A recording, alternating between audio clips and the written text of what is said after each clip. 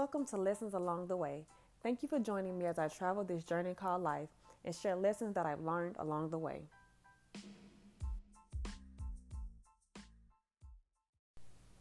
Hi, my name is Kimberly and I'll be your host, and this is Lessons Along the Way. The purpose of each episode will be to share lessons that myself and others have learned or are in the process of learning about various aspects of life, with the goal of leaving you feeling empowered, encouraged, and enlightened as you tackle whatever life throws at you.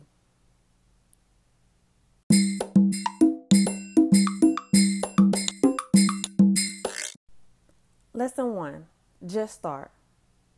I've spent countless months thinking about and planning this podcast and wondering what to do first.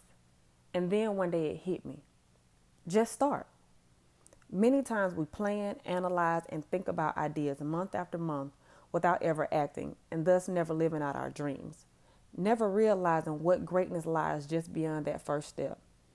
We know we have something that the world needs, yet we don't do anything about it. Why?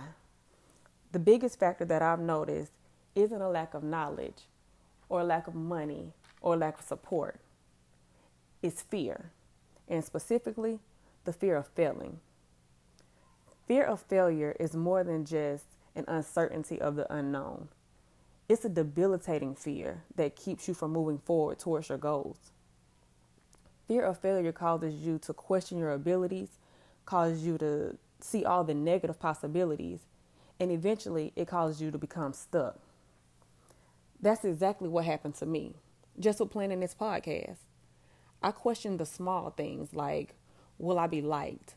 Will people understand me? Will people even want to hear me? Not only did I see all of my negative possibilities playing over and over and over in my head, I played them to the end. And I looked up one day, and 2 years later, still no podcast. I never thought about my master's degree in therapy, my license as a marriage and family therapist, or the countless clients that I've helped over the years, because the fear of failing had me stuck.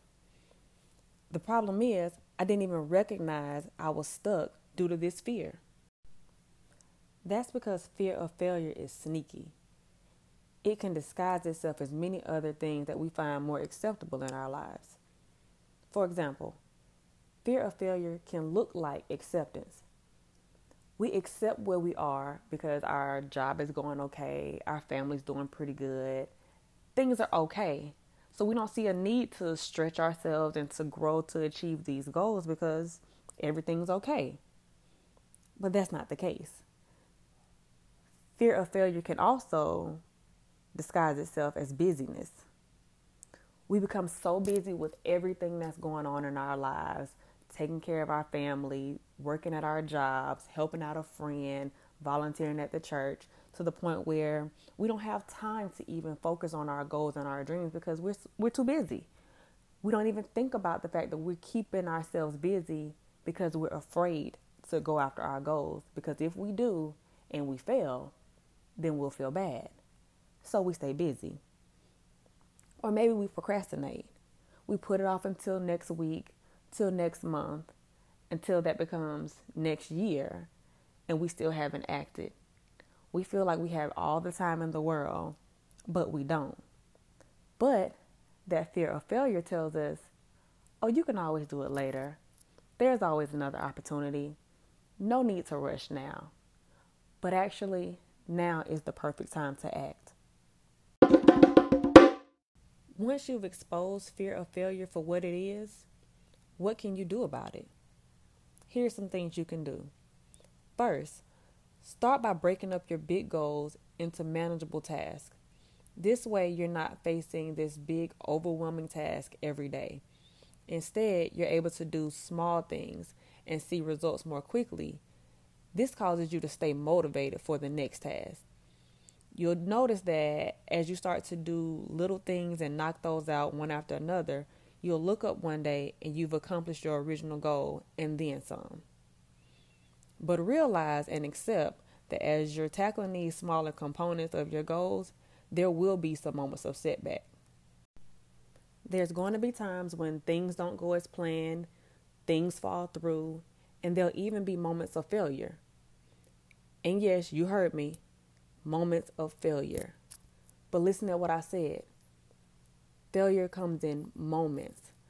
Sometimes failure is inevitable, but it's temporary. There will be times when you get knocked down and it may feel permanent, but trust me, it is just temporary. I like to look at the moments of failure as opportunities to learn, to grow, and to get back up and keep going. You see, it's all about shifting your perspective. You can see fear of failure as a display of personal inadequacies, or you can see it as an opportunity for growth. I personally like the second option better. Honestly, all of this leads us back to the lesson for today. Just start. Once you let go of the fear of failure and take the first step, the next one gets easier. I promise you. As Michael Hyatt shared on Twitter, don't fear failure. Fear being in the exact same place next year as you are today. Thanks for joining me.